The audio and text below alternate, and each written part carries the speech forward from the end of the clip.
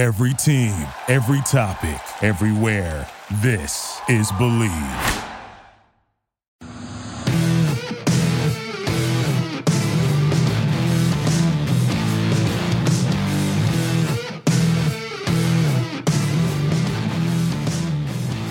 What's better than this?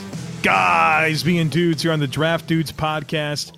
It's Joe Marino, Kyle Krabs, and Chris Schubert. We're your hosts from the Draft Network, and it's good to be back with everyone as the 2022 NFL Draft approaches.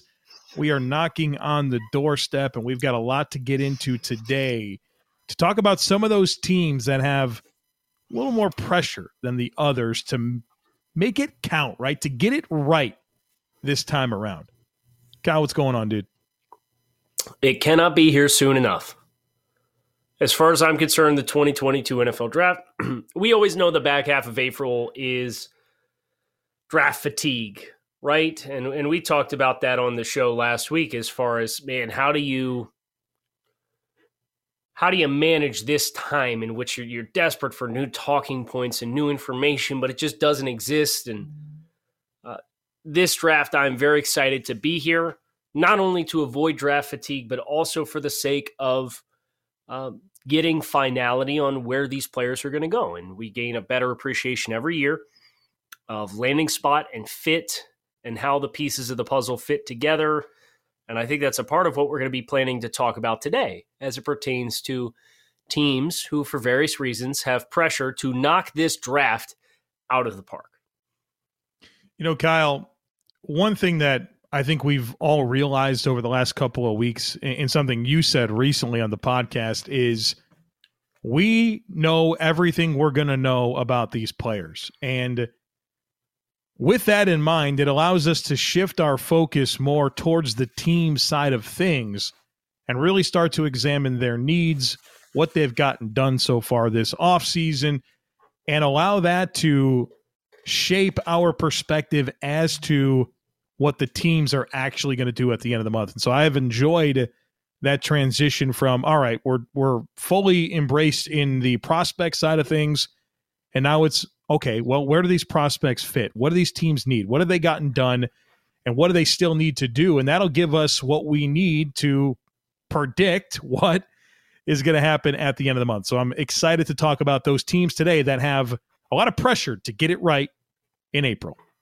So with that in mind, guys, I came to you earlier in the week and I said, you know what we should do for a show? We should list some teams that we think have some pressure on them in the NFL draft and deep dive into these teams and have this conversation. So I'll set the table here for you. I'll throw a team out there that I thought of when coming up with this topic, and maybe we'll see where that spirals throughout the remainder of the show. But when I think of teams, and I think it's important to define what we mean by pressure in this case, right? And I think in the context of the NFL draft, it's teams that need to add talent to their rosters almost immediately in one way or another. They're either a Super Bowl contender or they're a young team on the rise that needs to get talent in the building. These are not teams that are kind of in the middle and have the luxury of going whatever direction they want. So when I think of pressure in the NFL draft, the Green Bay Packers are the team that comes to mind almost right away for me.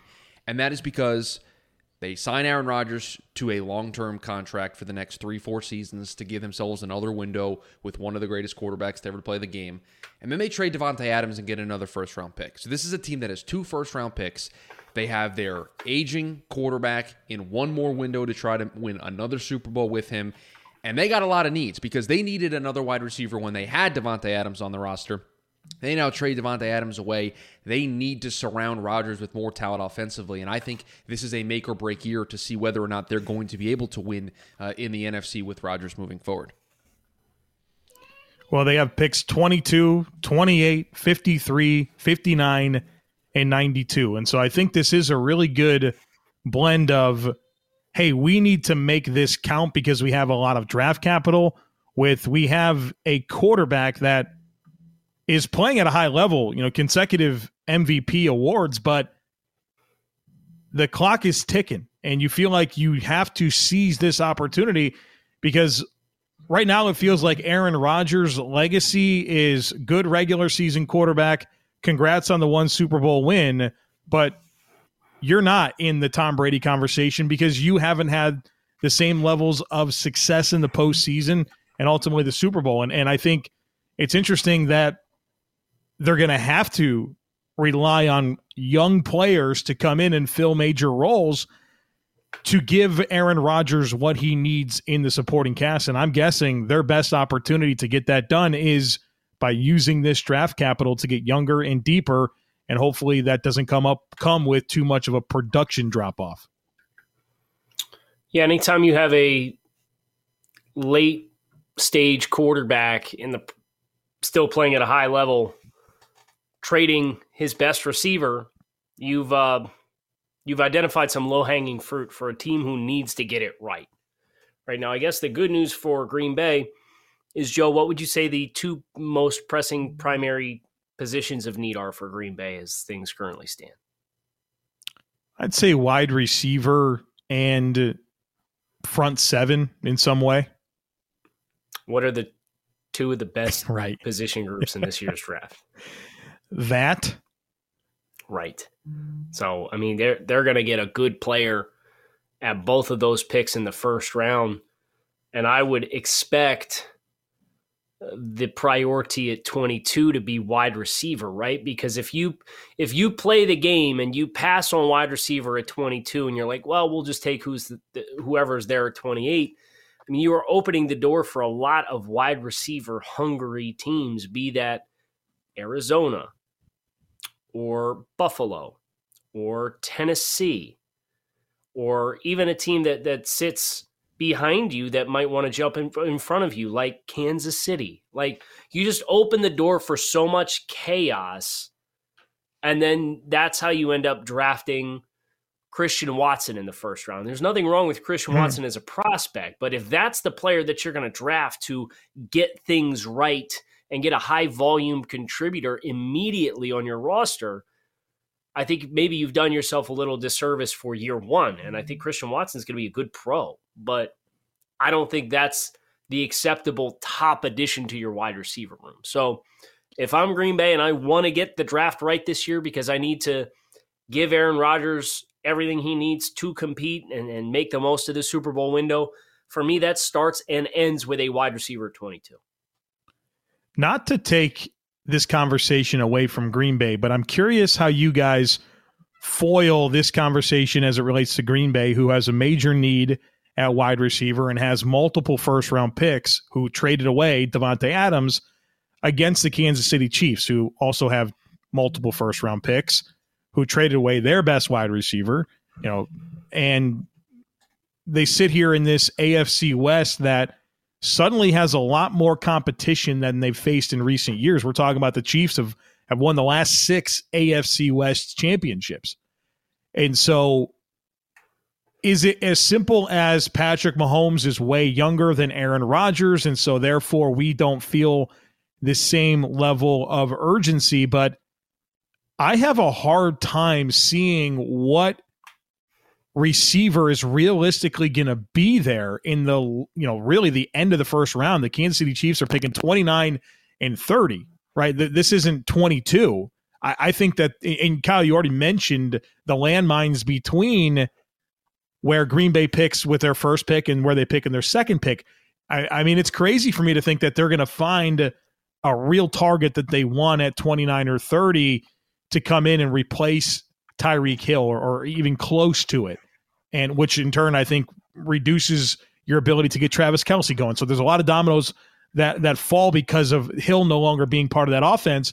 And so I'm curious, how do you guys compare those situations? And is it as simple as, well, Patrick Mahomes is younger? Let me answer that with this. I'm going to recite some numbers for you. 29, 30, 50, 62, 94, 103. This team has 6 picks in the first 3 rounds. And if you're picking at 29 as your first pick, you know what I'm doing? Trade. I don't need 6 players in the top 100. I'm going to go get a really good one even if it cost me 2 extra picks along the way as top 100 draft selections. And I'd be really aggressive to try to find an opportunity to go get, Joe, to your point, go get Chris Olave, right? Right.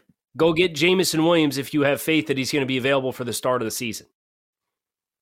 Go get a Garrett Wilson. Go get that playmaker that you comfortably have the ammunition to go get. And that's what winning the draft looks like for me for Kansas City. Because yes, you need a couple different spots on your roster.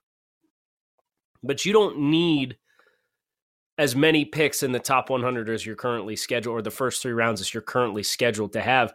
And that doesn't even get into the fact that they have 121 and 135 in the 4th round. Yeah. So I agree with you that the circumstances are different because of context and because of the youth of Patrick Mahomes. And this, when you traded Tyreek Hill, it was because it was a long-term play. So I get it. But they've positioned themselves to have their cake and eat it too, as it pertains to getting better long-term, but getting an impactful player right away that can step in. It just isn't probably going to come at 29. So for me, Kansas City, yeah, I mean, they're another team that has that pressure on them, but their pathway to get there looks different. They got to get up in front of some teams. And I like what you say there about trading up, because if you trade up from 29, you're not going to give up 30, most likely. You're still going to have pick 30. You could give up 29, 50, and 94, and still have 30, 62. Yeah, dude, like that to me seems like the very obvious thing for Kansas City to do. And then trade back out of 30. Sure, if you want to. But that's better than sitting there in picking Christian Watson, to your point. Right. I would agree wholeheartedly. So Kansas City Chiefs, I brought them into this conversation because I thought that they are an interesting team to contrast against the Green Bay Packers. But I think another layer to that Packers conversation to kind of bring it back to Green Bay is not only do they need to maximize their opportunity to build the roster around Aaron Rodgers in his late portions of his career, but also the NFC in general, right? It is wide open, and they are a team that is perceived as a contender. And so not only do you want to maximize Aaron Rodgers, but you have a ripe opportunity in the NFC to go compete and get Aaron Rodgers that second championship. So this is all fine and dandy, right? We've talked about 2 contenders from each or a contender from each respective conference that made a decision to trade away a premium player relative to the wide receiver position and the quarterbacks that they have. But I want to take this to a different place. And this is not going to be an easy job for the executive and the coach in question. But their job very much hangs in the balance depending on what happens at the end of the month. The Carolina Panthers are a team that needs to knock the draft out of the park, because if they don't have success, there's probably going to be significant changes to personnel and leadership and direction. Now, here's the problem. The Panthers went 2-12 down the stretch last year, and they won just enough games against the Jets and Texans, which are 2 of the 4 teams picking in the first 4 picks in the draft, and then a win over New Orleans, allowed them to fuel their belief that, hey, we can still do this. Let's give up more draft picks for 2022 to go get more players to bring into the building here and now. So they pick 6 off the top of your head. Chris, I know Joe will probably know it.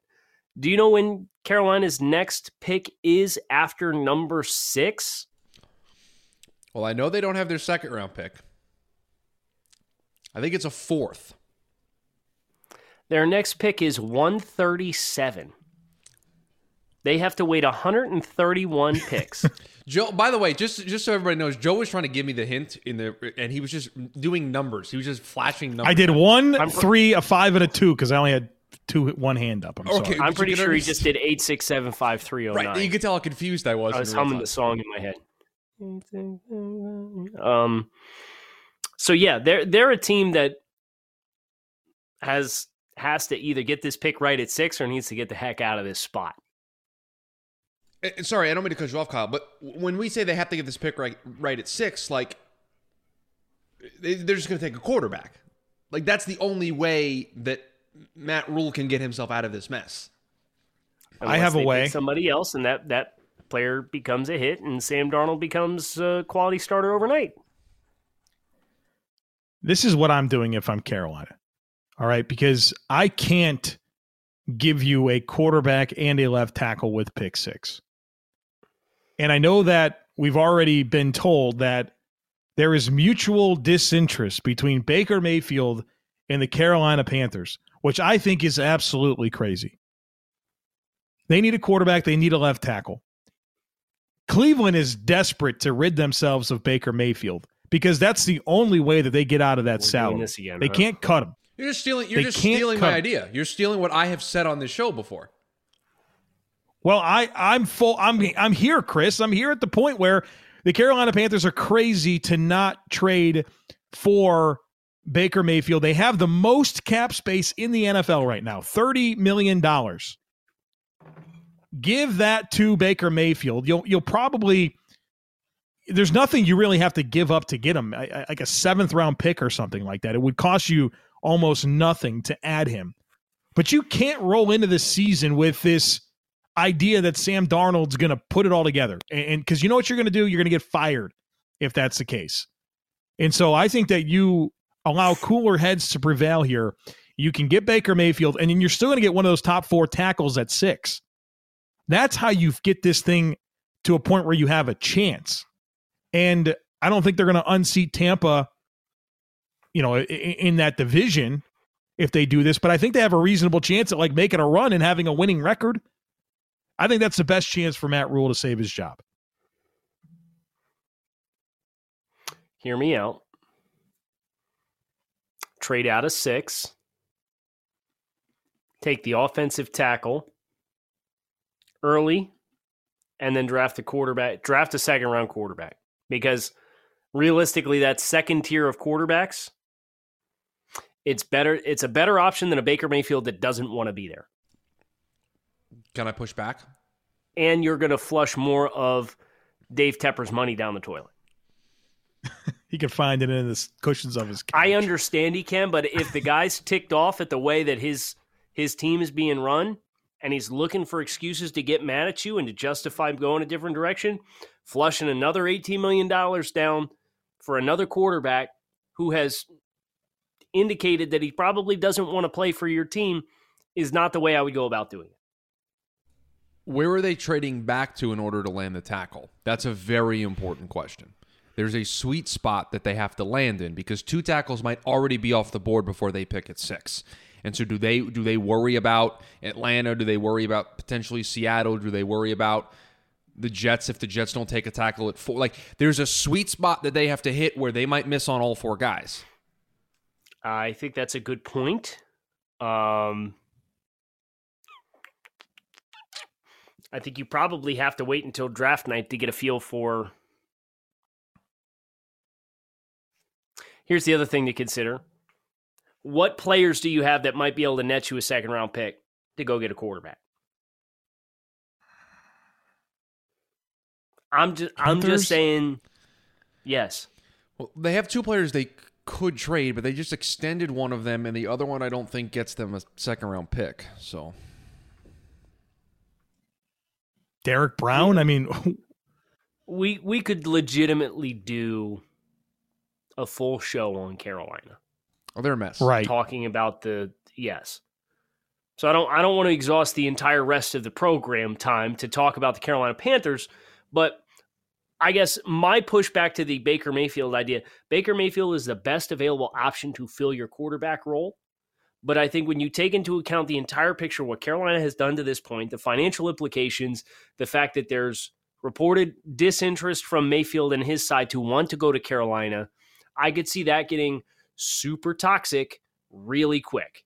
And with them in the hot seat that they are on, I'd rather have a tackle and Matt Corral than have Baker Mayfield for the financial discrepancy because at least Corral builds you a runway. Baker Mayfield, it's now or never. Which I think I'm comfortable with that, though. Like, it is now or never for this team. You can't just punt the season. If you pick a tackle at 6 or you trade back or something and you get Charles Cross and Matt Corral, I'd rather have Baker Mayfield than Ike Mikwanu. Like, unless you're to me, that's just punting away the season. You're just trying to get through the year, fire Matt Rule, and start over. I think you're discounting the human element of Mayfield going into that environment. That's all. No, and that's fair, Kyle, because I think that's something to consider, and that's probably the reason why this hasn't already been done is because of that human element. But the problem that you have here is you have two conflicting ideologies. You have a general manager and a head coach that are trying to keep their job, and you have an owner who wants to build a sustainable winning franchise. And right now, I don't know if picking a quarterback at 6 allows both of those tracks to run simultaneously in conjunction with each other and get to the same destination. So they're kind of screwed out of the pick. I don't know why they let Matt Rule stay this year. It put themselves in such a bind. It's a great question. It goes back to you sat there and didn't trade out of that pick where you sat there and selected Derek Brown. Like, that was your chance to move back. And then last year you had your chance to just draft a quarterback and you didn't do it. And now here you are. But fine, Joe. But ultimately, the decision that has got them in this mess right now is their decision to let Matt Rule coach this year. If at the end of the season they said Matt Rule's no longer our head coach, you can criticize the two things you just mentioned, but now they don't matter. It's a new regime. It's a new setup. Right. We're going in a different direction. We can take a quarterback at 6, no questions asked. We're rebuilding. But because they now kept Matt Rule, now all of it becomes muddied waters and it just becomes a mess. You know, you can't rebuild a 2-year rebuild. That's why. It's a good way to put it. We took 2 years after we wrote our passionate letter to the fans asking them to stay patient, and now we're going to go back to square one. You can't do that. There's too much ego involved in that. So, of course, they're not going to do that. No matter if it is the right thing to do. Who else? Predictively, is Sam Darnold going to be the starting quarterback for this team next year? Yes. We did a show on this, didn't we? I think we all did. I think we all picked Sam.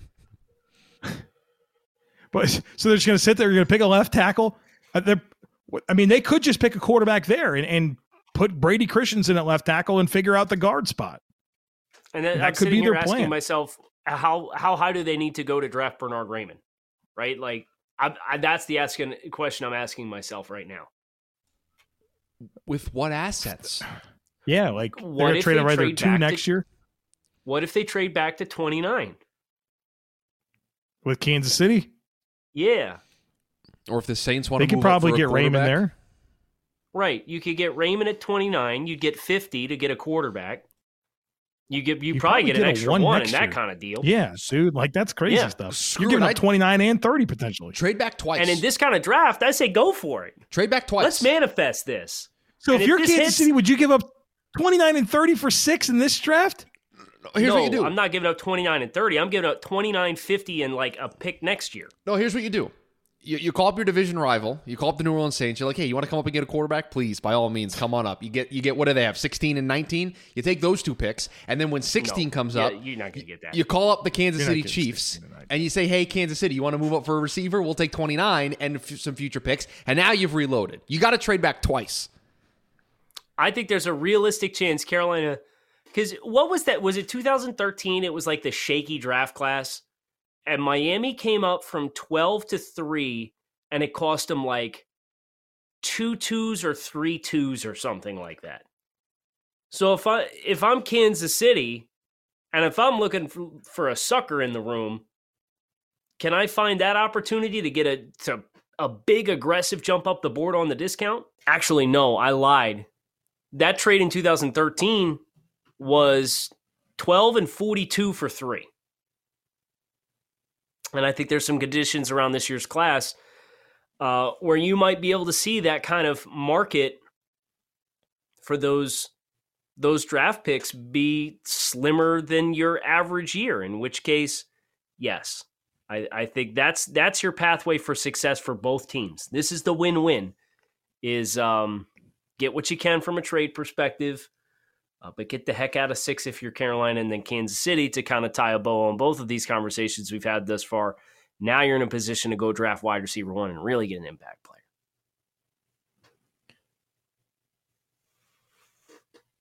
Joe, you have to share a team, Joe. Well, I shared a team. Kyle shared a team. It's your turn.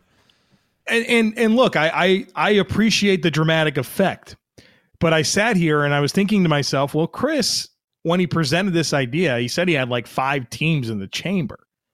And so I'm sitting here debating, all right, could I bring this team up or this team up? And I'm talking myself in and out of teams when my friend Chris Schubert is sitting here with with an entire, arsenal of options. I'm curious of who you thought was, what do you got for us, Chris? So, a treasure trove of options. We talked about 3 of the teams that I had listed. So we've gone 3 for 3 so far. I had Carolina at 1. I had Green Bay at like a 1A. Then I also had Kansas City. I mean, I would be remiss if I didn't put my team, the New York Jets, on the list, but I wasn't going to be the one that was going to bring them up. I didn't want to do that here on the show, but they are a team that I would consider in this spot. Certainly they have pick 4 and 10, and even beyond that, a couple of early picks in the second round, the top 40, if I'm not mistaken, 35 and 38. That is correct. Yeah, so they're loaded with capital, and I think anytime you're loaded with capital, you need to nail the draft. But what prevented me from being that guy that started the conversation about the Jets is I wondered if year 2 of Robert Saleh, like this was this big pressure moment, and so I think they need for them to take the next step as a team, to build around Zach Wilson, to climb out of the basement of the AFC where, look, it's a large climb, in my opinion, for the Jets to get in that conversation. Obviously nothing more meaningful than Zach Wilson and his development. But I wondered, I don't think Robert Saleh is entering a make or break year. And I think Zach Wilson in year 2, that's what kind of moved me off of the Jets. But they do have a ton of premium capital, and they need to make it all count for them to, change the narrative there with the Jets. All right, so hear me out. I got one. The Chicago Bears need to knock this draft out of the park. They traded Khalil Mack to load up on some assets. They've done next to nothing in free agency to improve their team. You have a second-year quarterback in Justin Fields who desperately needs some help on both the offensive line and in his skill positions. So I think Chicago's a really good option when you consider they have 39, 48, 71. Those are your 3 picks as things currently stand to make some stuff happen. How much movement can you make with those 3 picks? Here's what I hate about it, Kyle, and I agree with you to bring up Chicago is a good idea. But we're talking about a quarterback entering his second season. And even if you were to find 2 starting caliber offensive linemen and 1 receiver, which I think would be a really good outlook for those picks, you have nothing but developing players around a developing quarterback. Like there is nothing that you look at on this Bears team and say, wow, that's an established veteran that's going to really allow Justin Fields to take that step, right? I mean, like I like Darnell Mooney. Byron Pringle's a perfectly fine 4th receiver. Cole Kmet has some developmental appeal at tight end, but this plan right now is tough for me to buy into, and it's a lot like where I fear Carolina's going to be next year if they pick a quarterback at 6 with that quarterback. And I don't want to bring this conversation back to the Panthers, but we're talking about the Bears. Like it's going to be year 3 before Justin Fields has a chance, assuming they do some good things here in the draft and have an aggressive offseason next year. Well, no, I think that's why they have to hit this draft out of the park. Because if you don't, you have more questions. Right? And then it's like, okay, we'll reshuffle the deck again. And by then, Justin's had a lot of bad habits baked into his game because he's had to compensate for what's not around him. It's like, I think if you get 2 quality starting offensive linemen and a quality wide receiver, you have one. That's critical for Justin Fields right now. Because the other alternative is what? Right. You have to do that. you have to knock your picks out of the park here in the top 100. So that becomes a fun conversation because it's like, who's going to be at your disposal? Like, who's going to be on the board for you at 30, 39? Who do you think your best case scenario player is for Chicago at 39? Christian Watson, David Bell, Sky Moore. Do these names move the needle? John Mechie, Sky Moore would move the needle for me. Sky Moore would absolutely move the needle for me. Okay, so that would be helpful if they got him at 39. But all right, I'd almost argue you would need to draft the offensive lineman first anyway. Your projected starting offensive line right now is Tevin Jenkins. Okay, we both like Tevin Jenkins a lot coming out of Oklahoma State, right? Mm-hmm. So he had the back injury and he was slow getting started. So we'll see what he looks like this year. He's a question mark at best. Think we can agree Cody Whitehair is a quality NFL offensive lineman? Yes. Yeah. Yep. Lucas Patrick at center. Dakota Dozier penciled in at right guard. Yikes. And Larry Borum, 5th-round pick from this past year, penciled in at right tackle. Save Justin Fields. Free him, please. You need... Here's what I would do. I would try to draft a left guard and a right tackle. I would draft Daniel Falele, and I would draft a left guard, and then I move Cody Whitehair to center. Dylan Parham, Ed Ingram. Oh, please draft Dylan Parham. At 39. Please draft Dylan Parham and draft Daniel Falele, and then draft your wide receiver at 71. So Dylan Parham 39, Daniel Falele 48, and Jalen Tolbert at 71? Yes. Tolbert's a great fit for Fields' style of play, too. Like, Chicago, sign me the hell up for that. There's your blueprint. Go win the draft. But, yeah, and I don't want to take anything away from what we just put together because it's very exciting, but we're talking about 3 rookies to go with your second-year quarterback. Right. I mean, it's the world the Bears live in right now, I guess. You've seen some impactful rookies. You've seen some impactful rookie classes where guys just come in and kill it. Now, that's the most utopian best case scenario for Chicago, but it's all you have to hang your hat on right now to get to where you need to be. I've got another team if we want one more team to talk about on the show today. Sure, give us another one.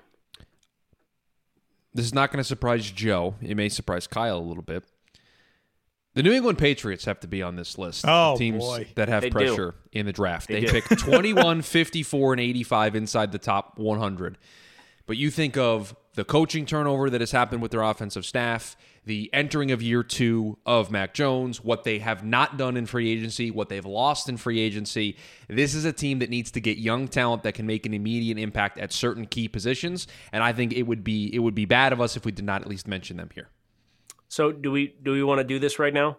Because we did this for TDN on one of our staff calls recently for our draft prep. We did. We did the Patriots. Do we want to do this right now? Can I get a commitment from you guys, yes or no? You can get a commitment. You're on a bit of a time crunch, but you have the commitment from me, yes. Okay. Your key additions for the New England Patriots: Jabril Peppers, Ty Montgomery, Terrence Mitchell, Mac Wilson, Devontae Parker. Key subtractions: starting offensive lineman Ted Karras, Chase Winovich, starting offensive lineman Shaq Mason, one of the best cornerbacks in the league, J.C. Jackson, your fullback Jacob Johnson, your return specialist Gunnar Olszewski. Also departed, not signed elsewhere, effectively your entire starting linebacker core in Donta Hightower, Jamie Collins, Kyle Van Noy. You have $1.9 million in cap space. And you got a bunch of dudes that are on expiring contracts after this upcoming year. Hello? In trouble. Joe, I asked you the question on the meeting, and I ask you again. Name one position group other than the wide receiver room that the New England Patriots are better now than what they were before. There isn't one. And even when you bring up wide receiver, Devontae Parker doesn't change the dynamics of that room. They have that player. They've got four of that's not what I envisioned what they needed to elevate their offense and give Mac Jones better spacing to throw the football. Like, this team is in trouble in a lot of ways. I don't know what difference makers exist on this roster. And they lost, I think, their best two players in Shaq Mason and J.C. Jackson. Year 2 of Mac Jones. Here you go, bud. And, oh, by the way, Josh McDaniels no longer in the building. Have not replaced him. It's a huge... Please. Okay, I've done this with ahead, Joe. Go ahead and tell me that Matt Patricia is part of their offensive staff, okay, Kyle? And so is Joe Judge. Okay, exactly. So please. They have coaches in the room. They just don't have a coordinator, please. Somebody will call plays, right? It'll be fine. They'll have a call sheet. Just pick one. It's and cool. This is assuming that Mac Jones can build off of what he did in his rookie season. And then you've baked in all of this other stuff that we're talking about. Well, but that's the concern with Mac Jones, right? The concern with Mac Jones has always been the floor is very high. But what's the ceiling? How much better of a player are you going to get for Mac Jones versus what he was this past year? Would you say the floor is high or the floor is defined? Oh, see, you're going to take it to a slanderous place here. Well, I mean, I think when you say high floor, I think, okay, this is a high floor player. This is going to be a solid starter.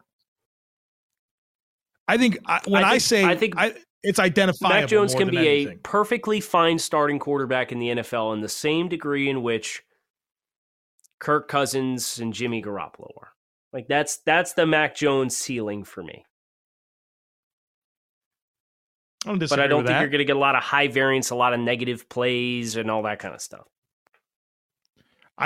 As that team, and I know it was his rookie season, as that team became more reliant on Mac Jones, and as teams took away the run game or they found themselves in deficits and Mac Jones had to be the offense, like, it didn't go well. And part of that is because he was a rookie, but the talent around him in terms of receivers wasn't there. And they've lost a lot of the ingredients that has made that rushing attack very, very effective. I don't know how you look at this AFC landscape and feel like the New England Patriots are going to be a repeat playoff team. I don't know how you look at the AFC East landscape and say that this is the second best team in the division. Like, if you're Miami, you have to be thinking, we're in a really good spot to jump New England and really at least compete with Buffalo. So, especially considering the recent historical data between those two teams too already. So, fellas, as we close, any lightning round submissions that you think is worthy of bringing up? I'll toss one out. New Orleans Saints, they like this draft class evidently because they've given up future draft picks to have more picks this year in the first round. And in year one of Dennis Allen, post Sean Payton, picking 16 and 19, I think that you told us that you have a vision and a plan for those picks. I think you have to execute that and find a couple of players that can help you win with Jameis Winston and set the foundation for the next era of Saints football. How about the Arizona Cardinals? As a team who started out really hot last year, they got ice cold down the stretch. You can kind of feel the tension in the air, if you will, down there in Phoenix as far as some hostilities with the way things ended last year between Kyler Murray and the Cardinals organization. And I think they're a team that would certainly benefit from reintroducing some talent to the wide receiver room, potentially doubling down on what you have from a offensive line and offensive talent perspective, but then also probably got to get a pass rusher to replace Chandler Jones too. So, I mean, I look at Arizona, I think they're a team that, because of the drama that this team has kind of found themselves in based on the close to last year, things could get pretty toxic pretty quickly unless they make some hits here in the draft. I'd like to nominate the Tennessee Titans really quickly as a team. 26, and then they don't pick in the second round. They don't pick until 90. This is a team that won 12 games a year ago. The Julio Jones experiment didn't work out the way that they wanted to. They need to get some help with the wide receiver room. They have a quarterback in Ryan Tannehill that I don't know how many more years you have with this window with him trying to make it to a Super Bowl and make a run. So I think they're a team that is under pressure to come away with a good class that can help continue the foundation that they've built here in Tennessee. But yeah, they're a team that I would nominate. I don't think. Do they not have that second round? I was going to say, do they not have that second round pick as part of the Julio Jones trade? Like, because that's a killer. Joe, that's exactly why they don't have the second round pick. It belongs to the Atlanta Falcons because of the Julio Jones trade. Hold on. They got Robert Woods, who I like a lot. That's true.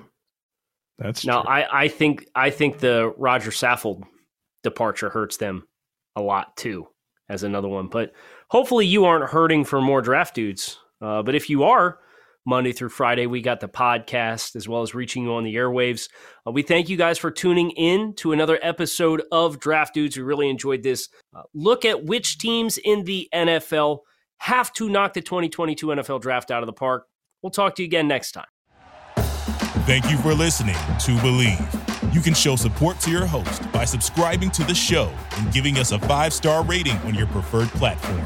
Check us out at Believe.com and search for BLEAV on YouTube.